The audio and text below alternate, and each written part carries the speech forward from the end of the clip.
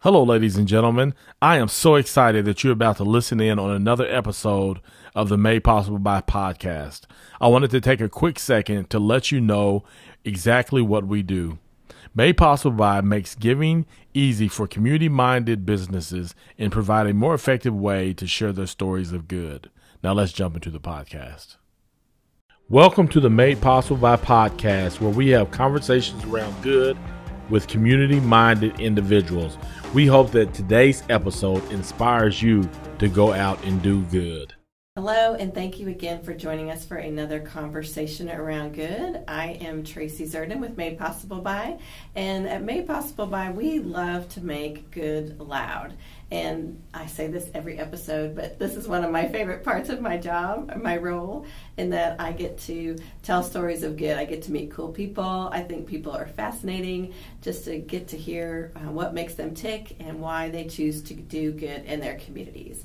So today I'm excited to introduce you all to Tyler Green. Tyler is one of those guys that he's so humble. I don't even know how to describe him beyond he's so humble, in the sense that I ask him for a bio. I go to LinkedIn or I start looking around to try to find information about him, and there's nothing. And I say, hey, Tyler, send me your bio. He goes, yeah, nah. Yeah, I don't really have one of those. So, Tyler, tell us about you. Well, Tracy, thanks so much for having me. And yeah, I'm happy to have the conversation, and I kind of share in your sentiments of just love to be around people that are cool and awesome. And yeah, so my bio is, first and foremost, I'm a husband and a father, and just I think really my heart is to just be a good friend and citizen in Oklahoma City, and so that's what drives me. And so yeah, lots of my own experiences around kind of the intersection of business and nonprofit and church. And what does it mean to kind of collaborate and build trust? And so those are kind of the areas of my focus and energy. And so, yeah. Okay. See, again, like I said, super humble. Doesn't even tell you what he does or where he works. Oh, no. I obviously have some gifts and talents and my own experience. I just think, part of the work that I'm doing is just trying to help one another, help people in the city just see each other first as human beings and kind of human-centered, and the value being that really the way that we treasure one another. So, but vocationally, I've spent my time at mostly at Hobby Lobby, so that's where I've been and still now. And so my role is the community catalyst, and so it's really working kind of in the philanthropic arm of Hobby Lobby, specifically around the work that we do in Oklahoma City. And so that has led us to create this collaborative platform that we call Flourish OKC, which is just a way that we're trying to engage in a new way in the work that we're doing here in Oklahoma City. Okay, see, There you go. I pulled it out of you. I pulled a little bit of bio out of you. So going back to what you started with Yes. Your main focus in life is your family, which I that's how it should be, right? So that's great. You told me earlier that you guys spend a lot of time out on bikes, especially now with COVID. There's not a lot of places to go. So biking is kind of your go-to. Yes, yeah. So we've got 4 kiddos right now from 10 to 4. So when we go biking, it's a little bit parade, but we have fun. So we live in downtown Oklahoma City in the Gatewood neighborhood. So for us to be able to just pull out our bikes and ride to downtown, Midtown, 23rd Street. So there's just a lot of places to go, and kids love it. Do they love the new park downtown? Yeah, we haven't got down there as much. So back about 10 years ago, we actually lived maybe half a mile from what was the Myriad Gardens, and so that was it was right during the middle of all the renovations that they were doing. Still, downtown was really still kind of like a business district. So we would go there on the weekends, and there would be nobody there. So we were there when it was still just kind of the downtown community life was just beginning to kind of take a new shape and form. So the kids have a lot of memories of the Myriad Gardens, but we're going to make some new ones at Certo. Nice. So, Yeah. So I can just see your little crew moving down the street on your little parade of bikes. Do their bikes have different personalities for your kids, or are they just pretty generic? Like your girls, when we were little, we would put the sparkly things or the... Well, we've got 2 riders, so the oldest 2 are riders, and so my second is a girl, and Isla, so she got the hand-me-down bike from brother. So now so it's just 2 kind of typical bikes, but then the other 2 little ones, they're in a little pull behind. So so I usually get quite a bit of comments when I got 2 kids in my little pull behind, kind of running around downtown. There's not a lot of other families that seem to be out there. There's a few, but we're kind of the odd ducks out there sometimes with our little parade of 6 riding through the streets. When my boys were little, I had them in the back carrier, and very often I'd ride around Lake Hefner, and somebody would come running up to me or riding back up to me because they had thrown something out, or they're like, "This has to be you." I'm like, "Yeah." And then when they got a little bit bigger, my oldest was on his own bike, but then my youngest, you've probably seen those, that it's a half bike that attaches to the back of your bike, so they have handlebars and they pedal, but they're not steering or doing anything. Yeah, we've done that. Oh, I had so much fun with that because we would go around the whole lake and we'd be finished, and I'll never forget Jake looking at me one time and saying, "Wow, we're done already? I didn't pedal once." Like, I know. I was pulling you the whole time. So, but it's such fun times getting out there and just doing fun family things. Yep. So you told us a little bit about why Flourish started. Tell me about how long you guys have been going, and maybe some of your recipients. Sure. So Flourish really out of this idea of how do we kind of collaborate and really co-create at a different level as we think about the intersection of kind of business, church, nonprofit, government. The original idea came in this idea of let's put on awards to celebrate the different nonprofits that were doing awesome stuff as a way to kind of introduce people to each other, maybe introduced donors to ministries that didn't know each other. And so that was the original idea that took place 3 years ago, and it's kind of morphed and adapted and innovated, and really moving from this idea of just celebrating ministries to really what are the values that these nonprofits or these leaders that are in our city making a contributions to specific issues, what are the values that they live out that we would want to share so that other people in their everyday lives can engage with or can partner with. So the last couple of years we've chosen to focus on a specific issue and really take it from a one-night event to really a shared learning experience over the course of a year. And really our platform, we're not the experts in these issues, but we're really just trying to be kind of the first learners and listeners and really pull together the people that have either the lived experience or the expertise within that issue that can help just shape the kind of the bigger narrative around what's happening. So our first year we did, or kind of our second year, the first year for what we call Flourish, OKC, was on education, and this last year through just really a series of listening focused on restorative justice. So I like that you have a focus because there's so many worthy nonprofits out there, and we're going to talk more about this in a little bit, but you can't say yes to everything, and so I think having a focus really helps pinpoint a couple of those nonprofits that are doing great things. I love how you talk about being a connector. When I was at the chamber, I would always joke that we were like the little white Lego that's super boring. It's not sexy at all. It's not the big, cool Death Star or whatever, but you need that little connector Lego to connect the big pieces together. And so I love that that's kind of what your heart is behind it. And like you said, we're the first learners. We don't have all the answers, but we know other people who do, and we're going to connect those businesses to those organizations. So, I love it. So I'm when it comes to podcast or talking, I'm usually the one asking the questions or setting up the introduction. So I totally flipped you're You're flipping the script on me today. I am. This is totally, I'm pushing Tyler way out of his comfort zone today, so thank you. Yeah. So talk to us about... Hello. Hey, thank you for listening in on another episode of Conversations Around Good. My name is Hetty. I'm a team member here at Made Possible By, and we wanted to take a moment to share a little bit about what Made Possible By does. We make giving easy for community-minded businesses, and we provide a more effective way to share their stories of good.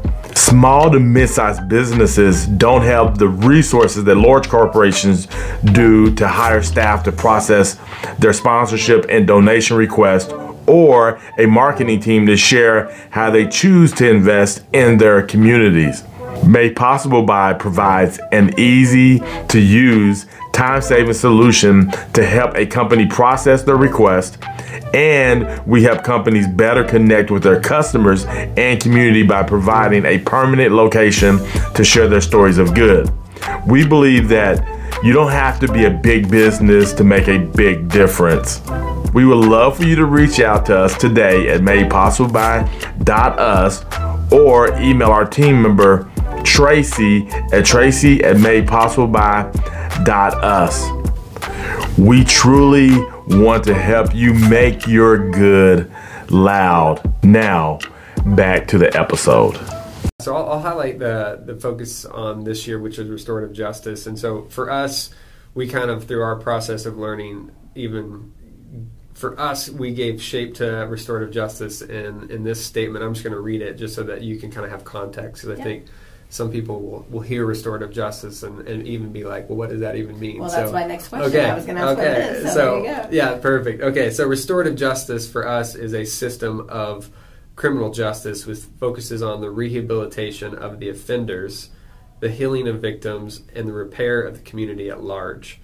These practices work to break cycles of generational trauma, to interrupt the trajectory of generational incarceration, and to restore all people impacted by both crime and incarceration, and to invest in future generations so that all in our city can flourish. So that's really the framework that we developed just through the process of even listening to people who've had justice-involved experience, also experts who really care about the issue.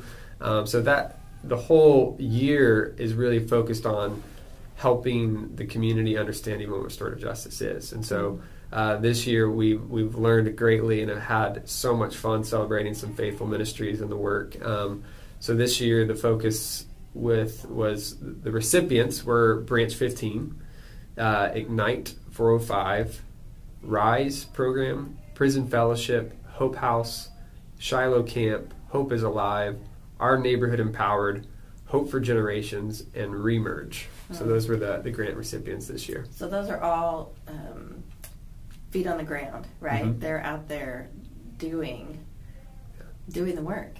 And when you talk about restorative justice, your definition was perfect. I mean, it was all-encompassing, but it was long, because that's a huge issue, especially in Oklahoma City. You know, we have the highest incarceration rate in the world, and our Oklahoma County Jail is just known to be a bit of a disaster. So that's a huge endeavor. Oh my goodness, I just can't even. Do you feel like you moved the bar just a little bit in helping? I mean, because like I said, it's a big issue. Yeah, it is a big issue, and I think hopefully we were able to, introduce people to some new ideas. I think, I think there is a growing awareness that, this is a disparity within our country, our city, our state.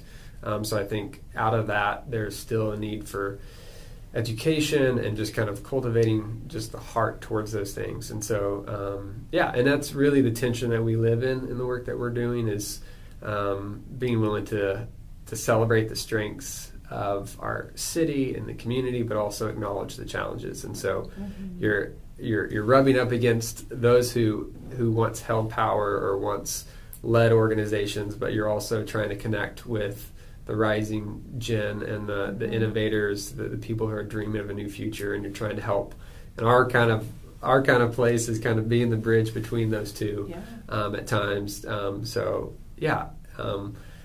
Whether or not we move the needle, I think that's still it's our job is to really just point to those that are deeply engaged in the work and trying to highlight their voice and put them on the stage, put them behind the microphone, behind the camera, and really, and I think help everybody realize we all have a role to play in this. I think that's one of the things that in this work we're really acutely aware of, is just the reality of kind of the individualistic culture that we live in. And so there's just how do we reimagine how we fit within a city, and when one person suffers, we all suffer. And so just I think part of our storytelling and our work is just helping us realize that that we're all a part of either the challenge or the solution. And so there's really, especially in this work of restorative justice and the criminal justice system, where all of our lives are impacted by that in some way. And so there's no non-participation in the work. So, well, I so appreciate that, because I look at the issue and I just get so overwhelmed. Hard topic, and it's going to be a long road to do it. So thank you for diving in and investing in those who are at, like I said, boots on the ground, that are doing the day-to-day. Yeah, and the process of this focus is really us going out and listening and asking lots of questions. And so you definitely are overwhelmed with the challenges, but you're also I've been inspired and encouraged by, there are so many courageous, faithful people within the systems, within the work, that are really giving their heart and soul to see transformation happen. And it's not always, you can't always see it in the moment, and there's significant challenges, but there are some just beautiful people right now in our city working to really see it done differently. That's encouraging. That's really encouraging. So tell me about how businesses tie into that. What role does business have in bringing restorative justice? I mean, what does that look like if a business owner is out there listening right now and they're like, well, that totally gets me moving. How can I help? What do I do?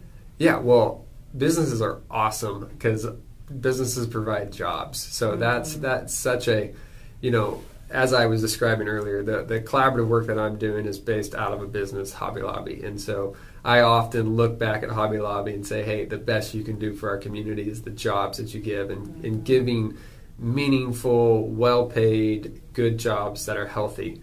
And so the business's commitment to that, to really caring about their people, that is doing some work of restorative justice. And I think there are then also ways in which you can partner with organizations that are really trying to help bridge the gap. For the good thing is there is a lot of reform happening, and so a lot of people are being released from prison, and so there's just a lot of opportunity to work with transitional ministries and organizations that are trying to help bridge that gap between bridge the gap so that businesses that have jobs and opportunity can find people and employees. And so and I think that how businesses get involved is different for each business. So I've seen some really amazing examples of just this is integrated into almost all that they do at every level of their work, and others are just trying to provide opportunities and partner with the system or ministries or organizations that are trying to help the transition. So, yeah. Now, we don't think about a job. I mean, it might be easy to hear going, we're going to provide jobs for people that are coming out of jail. We're going to help them have a second chance. And somebody may think, well, that's not that big of a deal. That's a huge deal. That is a ginormous deal. One, because it's really hard for them to find a job, but two, for someone to believe in them again and to give them a chance. I had the opportunity to meet this amazing woman named Stacy. I don't know if you know Allie Cunningham. She owns several restaurants in town. She's with Happy Plate Concepts. But I think it was at one of her sunny sides. It was probably downtown. Stacy had just come out of jail. She had a drug background, and she had tried several places to get a job, and nobody would hire her.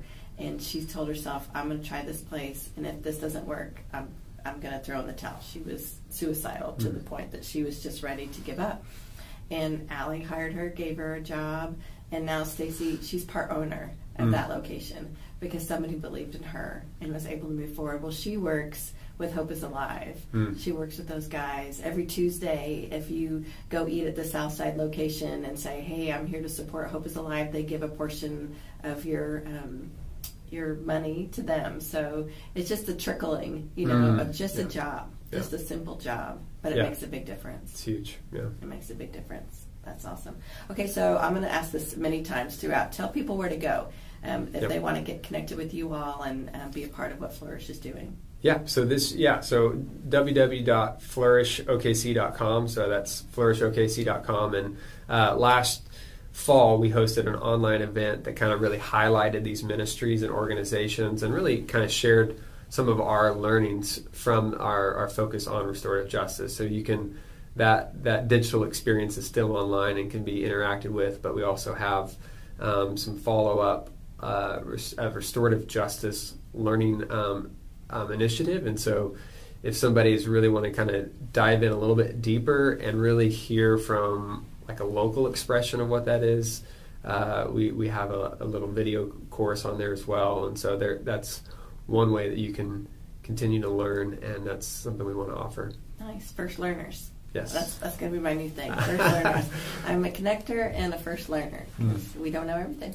So when you hear the term corporate social responsibility, what does that mean to you? That's a huge term. Some people are super familiar with it. Some people call it, just say CSR. It's different in different parts of the world. But what does that mean to you? Coming from your background, from Hobby Lobby, what does that look like? Yeah. That to me, when I hear that word, it's kind of a new word in my mind, in a sense of, I'm a part of I'm third generation business, and so my grandfather started a business, and I think he would have used the words more just, we operate our business on our principles and our values. And so, obviously that for a private company, that's shaped by the person that runs it. And so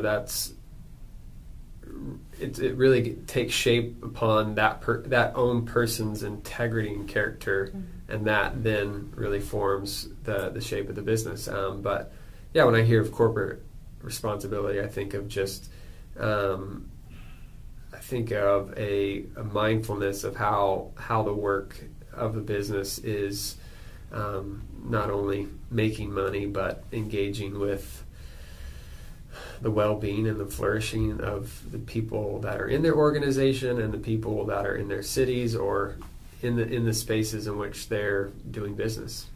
Yeah. I love that. It's just simple. You just made it really simple, because you're right. I mean, CSR probably is just a new term. It's a new cool way to say just be mindful and just treat people well, right? And give back, be involved in your community. I love that. You just simplify it.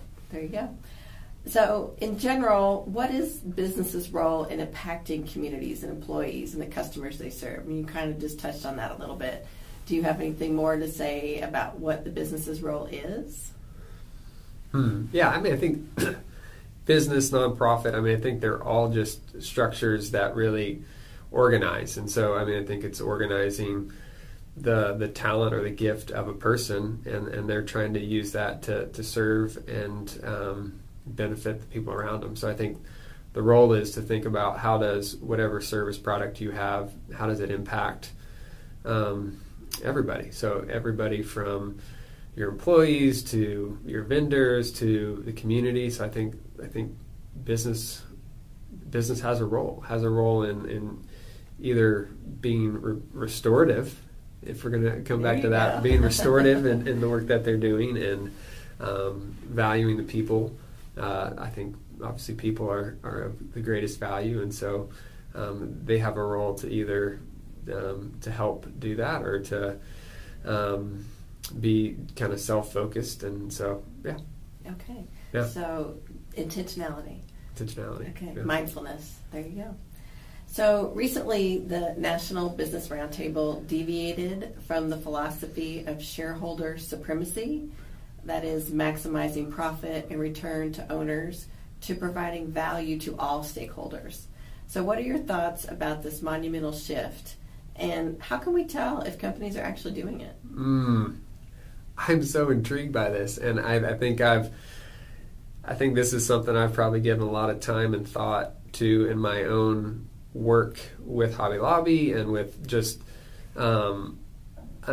being from the perspective of somebody who is seen as a funder or a resource partner. I think we are mostly in our mainstream, the score is kept by dollars and cents, and so I think that puts a disproportionate amount of value on that specifically, but then kind of reimagining where value is placed to not just being about the owners, but everybody who's involved. And so what does that look like to have more of a cooperative structure and more engagement where everybody feels a sense of ownership and weight of responsibility? I don't know what that all looks like, but I think I think I'm encouraged by that shift to think about more ways to keep score than just the bottom line. And so I think that's how it happens, is how do you keep score? How do you measure success? Measure success. I think obviously the dollar and cents has been woven into the fabric of our institutions for so long, and so that's the easy kind of clear way to the bottom line. And I think there's some great clarity that can come around that, but I think the opportunity is to be intentional to measure other things as well. That's something we've really seen through Made Possible in that the companies who value people, who value their community, who give back to their community, not only do their customers want to spend their dollars there, but people want to work there. You know, we want our lives to matter, not just what we do on the weekends, or not just, the once a month when we have time to go volunteer somewhere or whatever. You want your every day to matter, and you want to work at places that do that. So I think that I hope more people are recognizing that and wanting to take that to heart and actually make a difference. So thank you. You look like you were going to say something. I think in my own 10 years of kind of journey in just being a part of a business in the world, I think even 10 years ago, I think it was kind of an alternative idea, but I think there's been a lot of entrepreneurs that have kind of reshaped that and have proven that people are willing and open to changing behaviors to really celebrate the companies that are doing that. So I feel like we're kind of in the beginning of that in a new wave, and we still got a lot to learn, but I think we're going in the right direction. Well, I love that. I love to see more companies that are choosing to live that way. So is it important, you work with a lot of nonprofits, so is it important for nonprofits to have some sort of performance metric? And how are they measured and reported? Everybody knows that I think most do have a board that they answer to, so they're, responsibly using the funds that they're given. But how else do you measure success? This is a great question, and one I'm trying to figure out myself within the work that we're doing at Flourish. But I think part of it is I think it is obviously for goal setting and metrics, but trying to determine how those goals and metrics are set. Does it benefit the organization? Is it about the funder? And I think really there's a movement and a shift to say, okay, how does the community in which you're wanting to serve or to be supportive of, how would they define success? And so I think there's some shifts happening in how that's taking place. And obviously, if you're a nonprofit working with traditional foundations or the government, you have they're going to have metrics, and you want to have evidence base. So I think there are definitely nonprofits that are doing those challenging but awesome opportunities of collaborating with other systems that need those metrics to demonstrate their work. And then I think there's also some more community-minded, more kind of located within a community that's really driven by relationship. And I think there's some value there that's harder to sum up in an annual report or in a metric. And so it's a tension. It's a tension between trying to be efficient and excellent and learn from best practices, but also hold the tension of just the power of relationship and connection really being a big part of the solution. I think we get so tied up in numbers. I know churches can really end up that way, that we're successful the larger the attendance is. But we did a podcast earlier in the year with, I guess it was last year, with Ben Knuckles at Commonplace. Ben moves me. He is a deep soul. He always challenges me in some way, whether he means to or not. He's not like in my face challenging me, but he just says something that makes me rethink my life process. Yeah. But we were talking about, Commonplace does a lot with the homeless. This is kind of one of his things. And he was saying that, Tracy, I'll never forget his statement, Tracy, I solved homelessness. And there was a pause. I'm listening. Okay. He said, I solved it for one person, for Matt. For Matt, I could pay for him $60 a night or however much it was for him to have a place to stay. And I solved it for him. And that was enough for Ben in that moment to be able to take care of one person. And that, to me, metric-wise, that's probably not a great measure, but it is. It should be, right? I mean, even just helping one person is a big deal. Yeah, well, I've said, the means and the goal are the same, and that's relationship. And so I think, sometimes the goal or outcome can kind of overtake just the opportunity for that relationship or connection or whatever role we can play in that moment. I love it. We need to be more like Ben. Be more like Ben, people. So coming from your background, coming from Hobby Lobby, how do you manage trying not to help everyone? Because sometimes you have to say no, right? I mean, you can't do everything. And maybe it's more of a try me back next year kind of a thing. But with the funds that Hobby Lobby has, and you already give away like half of your profits every year. Yeah. So, and then on top of that, you've got all this other stuff it's just mind-blowing. So how do you process that? Yeah, so when I joined Hobby Lobby about 10 years ago, kind of professionally, and so I think there was some already clear set paths on this is what we focused, and it was really, hey, we want to be deeply involved with the few ministries. So that was, and I've seen a lot of different approaches. So I think it really is hard to dictate for a company, for a business, what their level of no and yes is, and we all have different resources to give away. So some have more joy in giving time and trust and talent away, and others would rather invest resources and get back to kind of the main work of whatever the core business is. And so I think it's almost as unique as each person is the company is. So that is a hard one. It's a hard one. I think the beauty is where I sit and the work I get to do, I get to see so much good. And so you get to see, and you want to celebrate everybody for their work. And so I don't know if I have a great answer for a process of saying no. I think my approach has been very relational, and so there's not a systematic way for us to do it. But I think there is what we've communicated to the community is a clear commitment that, hey, this is we are giving back to the community, and so if we don't get credit for it, that's okay. We really want to celebrate the organizations and the leaders who are really investing so much of they're investing their lives into the work. And so for us to be able to come along and support them, resource them, partner with them, we're the ones receiving.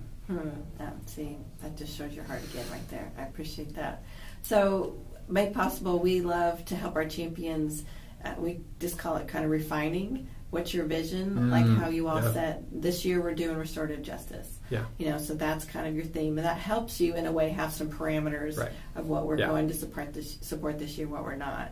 And so our community champions, our clients, we call them community champions, on their community impact page, they put, we support whatever it is, education, justice, animals, whatever they want to do. Yeah. So people can go look at their page and go, oh, okay, if I'm looking for a sponsorship for this, but I'm not seeing it on their page, then it's probably not a good fit. Yeah. So it kind of helps them filter it down as well. But it helps for them, for our clients, to think through what do we want to get behind? Yeah. What do we want to put our dollars behind? And very often I've had conversations with people, I just say, and they're like, I don't know, what do I want to do? Yeah. So what makes you angry? Mm. What moves you? Mm. What inspires you? When you see something that's not happening, do you want to make that happen?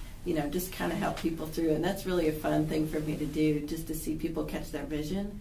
Because if we all had the same vision for the same thing, none of the other things would get done. Yeah. So we all have our own little niche in getting it done. So I love that. Again, another fun part of my role. Yeah, that's awesome. Get to help people have vision. So I imagine you get the opportunity to do good on a global level. I know that you've got to travel your family. Maybe talk a little bit about that as well. But what for you, what is the experience like serving and doing good overseas as it is here? Because Flourish's focus right now mainly is just Oklahoma City. Yeah. But you've been out. Tell us a little bit about where you went and how long you went and that experience, and then what it looks like here. Yeah. So growing up, I had from an early age had a lot of opportunities to travel, and part of that was the extension of Hobby Lobby involved with a lot of international ministry. Mm-hmm. So that's kind of the real basis of the work that we've done, and so that gave me a lot of opportunities to travel and kind of see the world. And that's really where my own kind of curiosity and compassion for different cultures and perspectives and experiences has shaped. And so that eventually led, so my wife and I and our kids a couple of years ago spent 10 months in Cambodia with International Justice Mission. And so IJM is unique in that they're trying to collaborate with local governments, businesses, lawyers to help rescue people from slavery. And so I think that perspective and that time there definitely shaped even how I do work locally. And I think a lot of it is I think adopting some of even the things that we would adopt in our global engagement, which is we're not the experts on people's communities and cultures. And I think even if you're doing work in a city is one of the most complex ecosystems there are. And so recognizing that our approach, how do we center it on the people and the community itself, and what is our role in being, I think, less of defining what success is or bringing the solutions and more of a supportive listening, bridging, breaking down barriers, doing those things. And so I think that my work internationally has kind of shaped, I think, humbled me in a sense of we're not the experts, but how can we've got to kind of come in and build trust, and recognize what's already going on, really celebrating the strengths that are within communities. So I think that work really translates. And to me, when you get the work that you do within the context of your own city, I think you can engage in a more holistic way because that's the world and relationships, and you have more to give, and you can take more responsibility in the work as you can. You bring to bear your own house, your own time, your own relationships and networks, and how do you be generous and give those away as well. And at the same time, you have the opportunity to receive as well as you get to. For me, just meeting and connecting with people from different experiences who have been through the public school system of Oklahoma City and struggled, and understanding what it's like for them, and understanding what it's like to be a teacher in the local school, and understanding the superintendent and their heart. So having a better understanding of where they're coming from, that shapes my own perspective in a way. I think that I'll definitely continue to stay involved with global issues, but I even think there's a global trend of, okay, if you're a North American based organization, your job is really just to be a bridge between whatever resources are available to then support local initiatives, and I see a lot of organizations kind of reimagining how they engage with communities, and I think that translates at a city and a local level as well. So I think if you get an opportunity to go overseas, everybody needs to go overseas. It just dramatically changes your perspective. I think it makes you more appreciative. I know when I came back from Africa, just running water was just a huge thing. And then I can't even imagine working in justice reform in Cambodia. We're talking slavery, right? I mean, we're not just talking you went to jail because, you stole something. I mean, it's a whole nother level, right? Mm-hmm. And that's a unique perspective. I did a podcast last week with a woman out of the UK who works with, we call them co-working spaces. They call it a little bit flexible workspaces. Okay. Is what they call it. But their organization is very much like Hobby Lobby in that they are just very extremely generous. But they, each year, any employee from any of their locations can apply for 2 weeks volunteering trip somewhere around the world. And it's not part of their vacation, it's not part of anything, but they just send people to go do that because they, one, want to give back in a different way, not just locally, but they also want to spread the wings, so to speak, of their employees just to see something different. And I just thought, what that's a really neat thing. What do you think, Tyler? And I should have asked you this question beforehand because I don't know the answer to it. But do you think it's okay for businesses to talk about the good that they're doing in the community? Yeah, that's an interesting question. I think, again, all I can share is from my own experience and context. And I think, when I first started 10 years ago with Hobby Lobby, it wasn't something that we really spent any time or energy talking about. It was like, no, we're committed to being an awesome business, to be a business of integrity, and our giving is just something that we kind of do behind the scenes. But I think I do think as Tracy you've mentioned earlier in the podcast, I think employees and the community are looking to engage either their time as an employee or as a consumer. They're wanting to be a part of something that's kind of bigger than just products or services. And so I think this goes back to each business kind of probably sees this differently, but I do think I as an employee would want to know what my organization and company and business are passionate about, are engaged with, and have opportunities to speak into that in some way. I think I've seen lots of businesses that really where the owners definitely give some direction as well, but they've also provided opportunities where employees can give direction and engagement, and so I think that's a powerful tool. And but the fine line of trying to kind of highlight what you're doing because you want people to know and just doing it. So but I think over time I think people can feel the sincerity of it. Absolutely. So they can tell if this is just something you're doing for marketing purposes or if it really is a motivation and a drive. And I think that will probably so if it's not really your heart, then I think that will also come through. If it is your heart, I think they'll recognize that and appreciate your work in the city or work in the community. Wherever you work. Yeah. So one of our community champions is John Vance Auto Group out in Guthrie, and they, I love to share this quote because it speaks to them, but it also talks about how we help them, and that she says that she loves our services because we help them share their good without screaming, "Look at me," because we can provide a way to do it in a way that's not, like you said, just to draw attention to them, or that's not authentic. Yeah. Because giving back is part of their thing. They're all about breast cancer and helping veterans, and those are really cool things. Yeah. And people do shop there because of that. Yeah. But you want to do it in a way that's real. Mm-hmm. So I'm going to come back to a personal question. Did you always know you were going to work at Hobby Lobby? Did you want to work at Hobby Lobby? I mean, just because you're green. Yeah. I assume not every single green works at Hobby Lobby. I mean, maybe they do. I don't know. But was that something that you always wanted to do, or?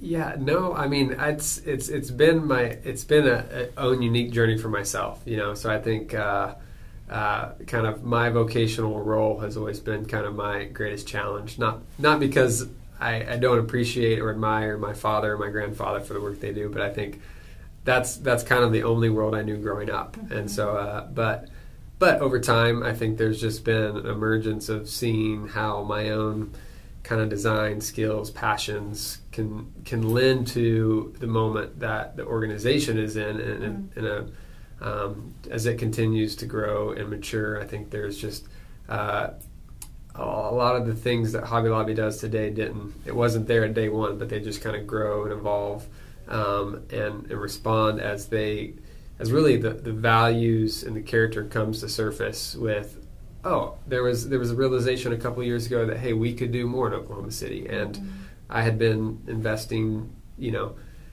nearly a decade of my life getting to know, community-minded organizations and people that were on the ground with some of the challenges and injustice of our city, and it really synced up. And so yeah, I mean, I think, yeah, that's where I am. And so you didn't always know that you were. No. Yeah. Okay. Yeah. What did you study in school? I did. I had studied business and community development. Okay. Yeah. Well, perfect. Yes. That was a perfect fit right there. That's exactly what you needed. So, did Hobby Lobby start with your grandfather in a garage? You always hear, Steve Jobs. It was in his garage. This is a random question, but I don't even know. How did it start? It's maybe the living room, I think, is what it was. Yeah, no, my grandfather, David Green, he was a manager at TGNY, which was a five a dime shop, and really started out of wanting to have a better work-life balance. So my grandmother wasn't seeing him much around the house, and so he took a loan of $500 and a little frame maker and some molding, and my grandmother and my dad and his brother kind of started the business, making frames out of a living room. So really? that's how it all started. Wow. Yeah. I love that. That's the American dream right there. Just a simple little thing. $500. Yep.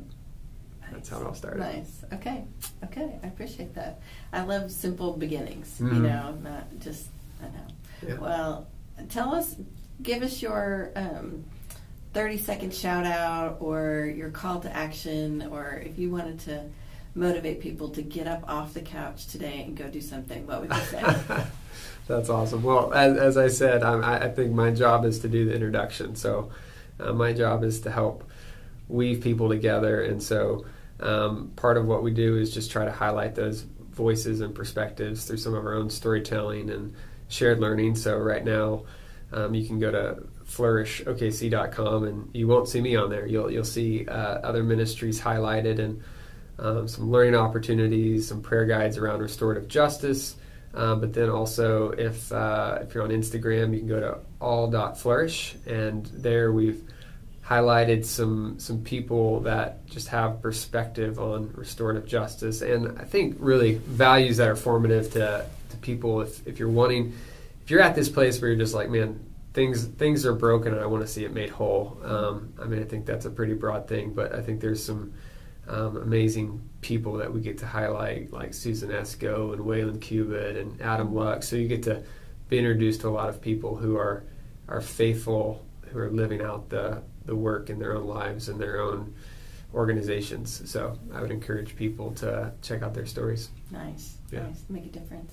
So do you think Flourish could turn into something like you have Flourish Phoenix and Flourish? I mean, is that kind of the plan, or are you just living right today? No, our plan is to be committed to Oklahoma City for the long term. Okay. I mean, that's and I think there are organizations that definitely should try to create a model that scale, and if people want to learn things from us, we're definitely willing to share, and we definitely learn from other people who are in other cities that are trying to kind of bring people together to care together. But For us, our commitment is Oklahoma City, and that's our focus. And so if in 20, 30 years, it's Oklahoma City is a place where more people have an opportunity to flourish, and it's a bit more peaceful and just than we've done our work. Good job, well done. There you go. And no one would know that you're a part of it because you're always Mr. in the background, which I appreciate about you. So thank you. Yeah. Tyler, thank you for taking the time to